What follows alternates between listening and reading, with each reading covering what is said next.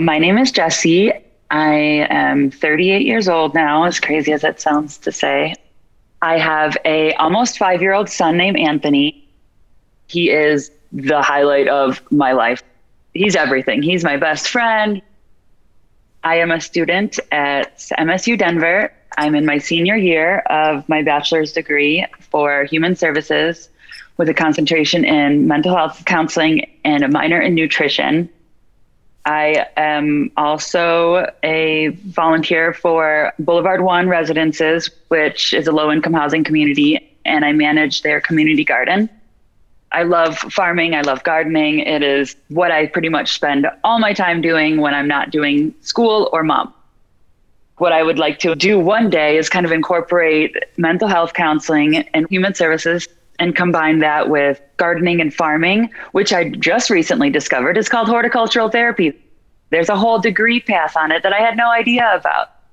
And I got one of the textbooks. I'm reading up in it, and hopefully maybe I can get a certificate along with my bachelor's before I go to grad school.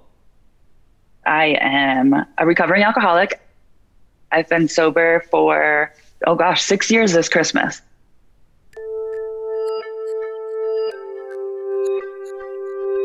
Think about the way the world is and the way that the world could be.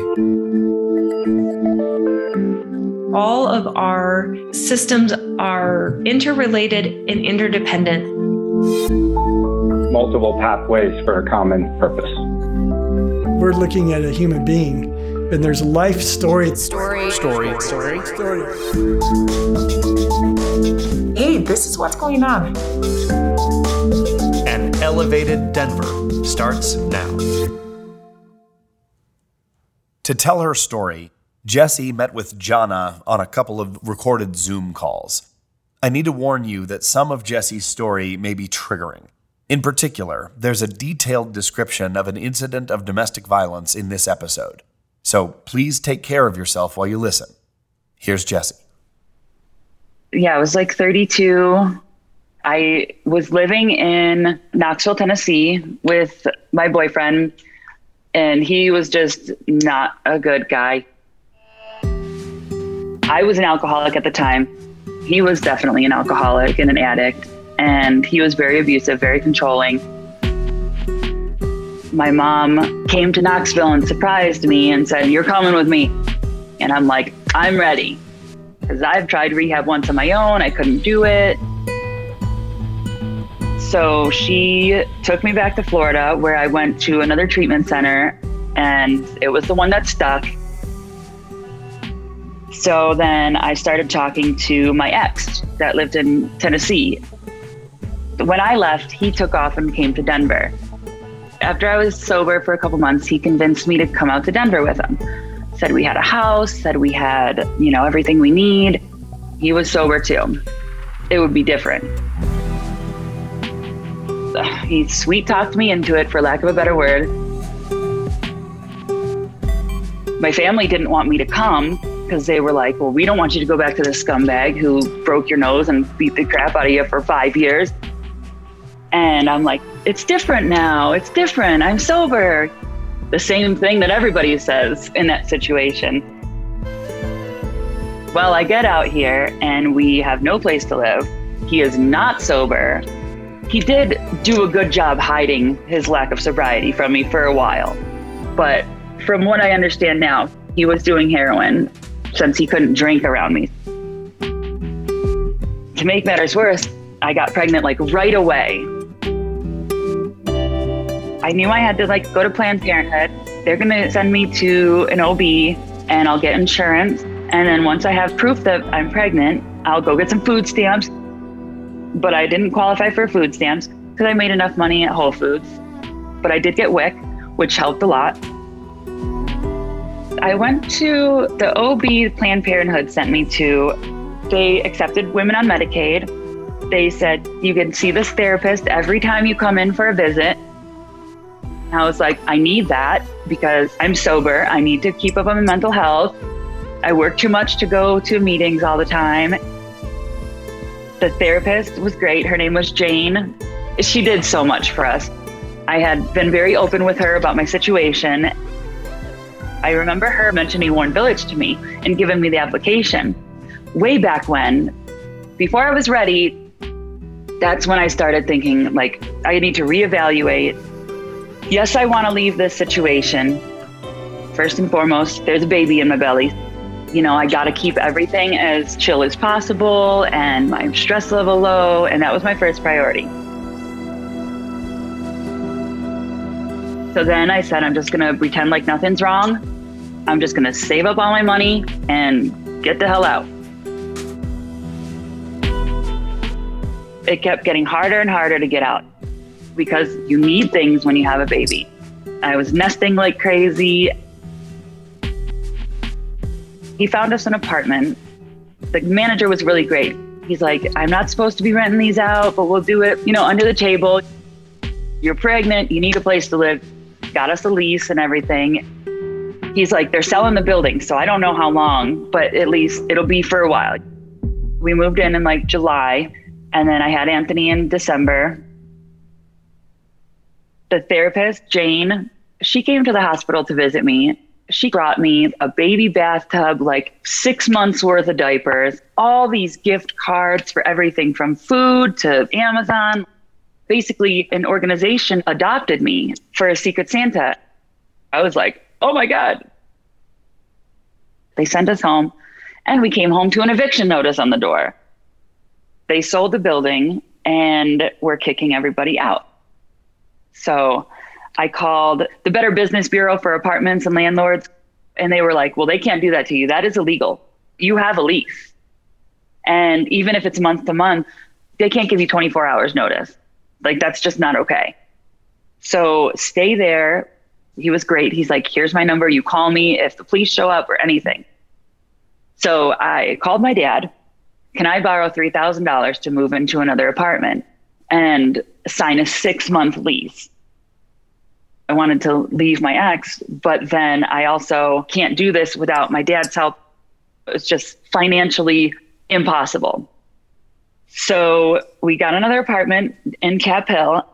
That gives me 6 months to get him out. He's not on the lease now, thankfully. That was the one thing I was like, I can at least do that. So I rode my bike to and from work, and I came home every lunch break. Anthony was thankfully never alone with him for very long, but he was alone with him. The neighbor behind us, our bedroom window backed up to her balcony. And we were talking, and she's like, you have a new baby. And I was like, yeah. She's like, is he okay? And I was like, what do you mean? I have the happiest baby ever. My kid never cries. He was just so mellow. And then I was like, well, what do you mean? Like, when does the baby cry? And she's like, from like 6 to 9 or 9:30, a couple times a week. And I was like, would that be Monday, Wednesday, Friday? Yeah. I just started freaking out. And she's like, what's wrong? I was like, that's when I'm at work. And my son's father is watching him. And I'm like, can you please do me a favor and just keep an eye for the sake of my child? Can you please listen to him? So I know, because I have to find a sitter now. Around this time too, he started slipping up. I could tell something wasn't right. One time he came to Whole Foods, he pushed Anthony up there. And I remember thinking, like, he's wearing sunglasses inside. He's messed up. So I was like, I gotta go.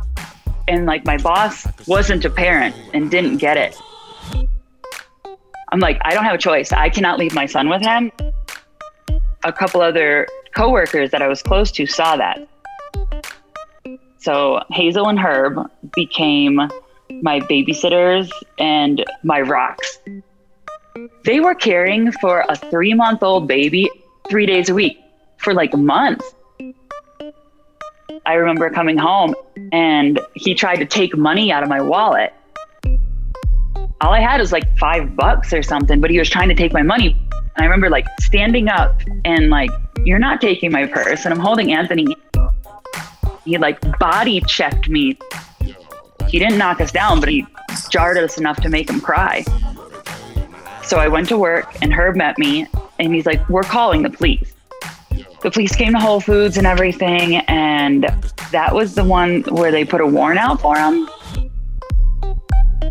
My boss at Whole Foods was like, okay, well, we have a Whole Foods emergency fund that employees fund with their paycheck. Like $1 here out of everyone's paycheck goes into it. And so whenever someone needs it, it's there. They're like, we're going to get you set up with this. Take all important documents. We'll put it in the safe. So it was out of the house, which was so nice. I think it took 1 or 2 more interactions with the police before they arrested him. The victim's advocate called me and said, what do you need from me? And I was like, do you have any money? Because I can't pay my rent now. He was the one who made the most money, you know? She's like, there is a victims compensation fund for victims of crimes, and you qualify for that. So it will cover at least 1 month of his portion of all the bills. And then Whole Foods came through and gave me enough to pay my rent for another month. What I really needed was childcare, you know, because none of it's going to matter if I don't have childcare, right? Like the week before he got arrested, I walked by and I found Warren Village. They let me talk to Lashana and I told her everything. I mean, I was crying, like ugly crying, hardcore. And she's like, did you apply for upstairs yet? You're going to go apply, like right now. And so I did. I walked up and I filled out a new application and I turned it in right there. And she's like, we'll get you in. They said the wait list was 3 to 6 months. And I found out that all of the Warren Village Learning Center folks had told upstairs at the family services and the housing, like, she's got to get in here. She's got to get in. You got to get Jessie in. So I was waiting. And like, finally it came to a head where like, I knew I couldn't afford any more rent. And I was going through the steps at Warren Village and I had completed all the orientation. I even started doing financial classes with their financial person and working on my credit. The eviction notice was on the door. We were getting booted. And the day of being out on the streets, we got the approval to move in. So on our eviction day, we moved into Warren Village. Jessie's story continues after the break. Stay with us. A frequent question we get about this podcast is, who funded it? Well, we did. Which is to say that this is an independent production that was a labor of love. But our plan is to use this space to highlight some of the great work that sponsor organizations are doing to cultivate an elevated Denver.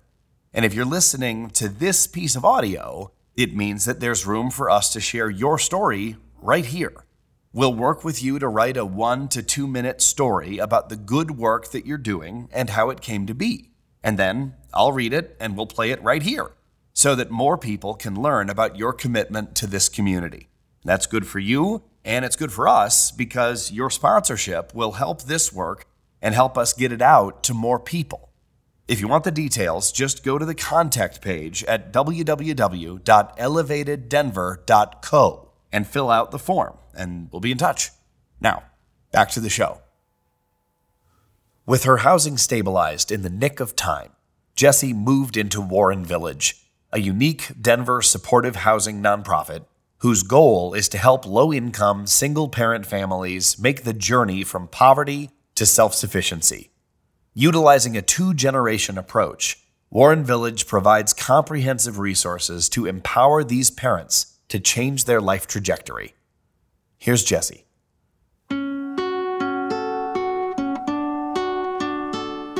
I started working with the financial advisor before I moved in. They joked around and said, like, you're one of the first residents ever to come in here and get your kid in the learning center and get your finances all organized before you even move in. I knew I wanted to go to school. I knew that from like the moment I got sober. I knew I wanted to help people that have been in addiction or mental health issues and domestic violence. But I was like, how is this going to happen? Like, I'm a Whole Foods employee. I have a baby. I already applied for school when I was waiting to move in. You know, they told me, you're going to go to school full time and quit your job. And I was like, Yeah, right. And she's like, no, I'm serious. Don't worry, you'll get there. We don't have cars. We're single parents. Commuting is hard and we're busy. So they have this great program in partnership with Community College Denver where they get the general requirements that all degrees really need. And they set up a classroom across the street from Warren Village. I remember my first class, I took history and psychology. I never had to commute. I could go downstairs and get my son after. I could go to work 3 days a week like I had been doing. So I ended up quitting my job fully around Memorial Day-ish, threw myself into school full time, and I just powered through. When I got that first A, it was like the addict in me was like, oh yeah. I got addicted to like the success of getting an A. I applied for a scholarship at Warren Village and I won it. And again, I got that like rush of endorphins. And I just applied for every scholarship that came my way. Even if I was remotely possible to be eligible for it, I applied. I have a really good system on my computer, all my scholarships saved and named, and some are easy enough that I can take pieces and build that scholarship in 10 minutes. And I remember trying to convince other people to apply for scholarships. They're like, no, I don't have time. I'm like, you don't have time? I got a scholarship, $2,000. I just got paid $1,000 an hour to write an essay. Like, what don't you have time for? My GPA got higher. I joined Phi Theta Kappa Honor Society, where I eventually became the vice president of scholarships. I started doing classes at Warren Village for the residents there. Having that time to volunteer, it was just awesome. I should be graduating spring of 2022. Warren Village, you can live there 2 or apply for a 3rd year if you're going to finish your degree in that 3rd year. They encourage us to apply for housing, knowing that Warren Village is temporary. Everywhere, every Section 8, every housing that has an opening, apply, apply, apply. The whole building was talking about this new building called Boulevard 1, and it was being completed through Volunteers of America and Denver Housing Authority, and they said, you got to apply. Oh my God, this is the #1 housing place ever. We had taken classes on how to apply for housing, what buttons to check, little things that you might not realize. The most important being that when we live at Warren Village, we are considered homeless to the government because this is transitional housing. It's not permanent.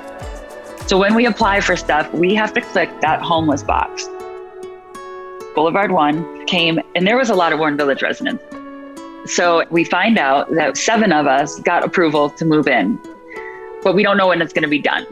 So it was like, they're going to give you 3 days notice, and then you have 3 days that you got to move out. So it's going to happen like bam, bam, bam, bam, bam, really fast. Because you can't be subsidized in 2 places at once. Like, I would really like to fight for some change in the future because it's a lot to move in 3 days from start to finish. I found out I was going to move in there in August, and I didn't move out until the end of November. I had been working on my credit, helping me get my credit up over 100 points. I moved into Warren Village with like a 430 credit score, and I had hundreds of thousands of dollars in unpaid medical bills. My old student loans from 10 years ago had defaulted. By the time I moved out, I think I had a 650. I went to Volkswagen. I still had to pay a ridiculously high interest rate, but that was fine because they knew I didn't have a job and they were still going to give me a car. So I got my first car all in my name. I've never made a late payment on my car payment, paid my rent. Most of the medical bills were able to get off. Some of the smaller recent stuff I paid off and basically got all the ducks in the row slowly but surely. I eventually was able to get some credit cards. So now I have a $10,000 credit limit, but I pay them off every month. And that's helped me build my credit. I've been able to start a savings account, an emergency fund. I've invested a little bit of money here and there in stock. My son has a 529 college savings account. Anthony would have been 2.5 when we moved out of Warren Village. He's still at Warren Village Learning Center. He's got 1 final year. Basically, everything's going really well. The occasional crap with the baby daddy goes on, but we are safe. Everything's under control. I even filled out paperwork with Violence Against Women Act so that if he comes and starts acting rowdy and someone calls the police, I can't get evicted from here because of his actions, which can happen, which is pretty scary. And I know some people have that, oh, people on welfare are lazy or all that stupid crap. I love when someone says something like that to me. And I'm like, you do know I'm on welfare, right? And they're like, no way, but you work so hard. It's not a free ride. I work so hard to follow my obligations and better myself. It's the least I can do when I'm receiving assistance and help, because I'm not always going to be in this situation. I won't be on it forever. When I'm done with school, I'm going to get a good job, and then hopefully I'm buying a house. Women, we're just constantly being told we're weak, and we're also told don't ask for help. So in my head, I'm like, which one is it? Am I too helpless to help myself, or can I not ask for help? This is why people stay in domestic violence relationships, because they're told those two conflicting things. And after a while, I just said, like, F that. Like, I need help. The help is there. Should I suffer and like my child suffer? No, I'm going to ask for help, and I'm going to make things better. Today, Jessie serves the Warren Village community as a peer mentor, helping other single mothers to access the help they need. At its core, Warren Village's success is thanks to its relentless focus on removing the obstacles that single mothers face. And with those obstacles gone, stories like Jasmine and Jessie have been happening in Denver for years. This is a peek at what an elevated Denver looks like. But remember that today, almost half of the people who live in our community are still facing obstacles that keep them focused on short-term survival, robbing our community of the gifts they could contribute if only those obstacles were removed. And with that, we've reached a turning point in the podcast. We've explored how some of our neighbors fall into homelessness, how difficult it is to live without housing, and how some of our neighbors have found stable housing and are diligently working to get back on their feet. By now, you have a feel for the journey through homelessness. And that's a critical piece of understanding what this issue is really all about. It's now time for us to shift our focus and take a hard look at the macro systems that made the issue of homelessness in Denver what it is today. That's up next in episode 9. Who are we as a people?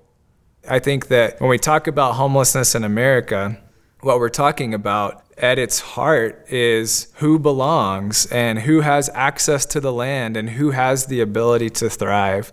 And I want to say that everyone can have that ability. But the way that we're living right now, where 1,000 people are sleeping outdoors, would not suggest that as a society, that's the way we're trying to live. Episode 9 is a doozy. I'll see you there.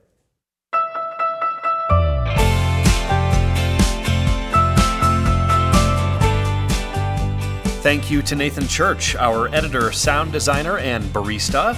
Production was provided by Havy Pro Cinema. Elevated Denver is produced and critiqued by Tony Minardi. Strategy, planning, and social distancing are provided by Jonna Flood. The all-local music you heard in this episode is thanks to our music supervisor, Zach Workington, and features Onokan, Greensleeves, and Sarah Slayton. Lift your head, don't let go, let go, let go. Thank you also to China Caliph, who helped to develop the idea for this production. I'm your director and host, Nathan Havy. If you want to go deeper, you'll find background and extras at elevateddenver.co, like Colorado. And while you're there, jump on the email list so we can be in touch and hopefully get your help too. It's going to take all of us to build an elevated Denver. With you.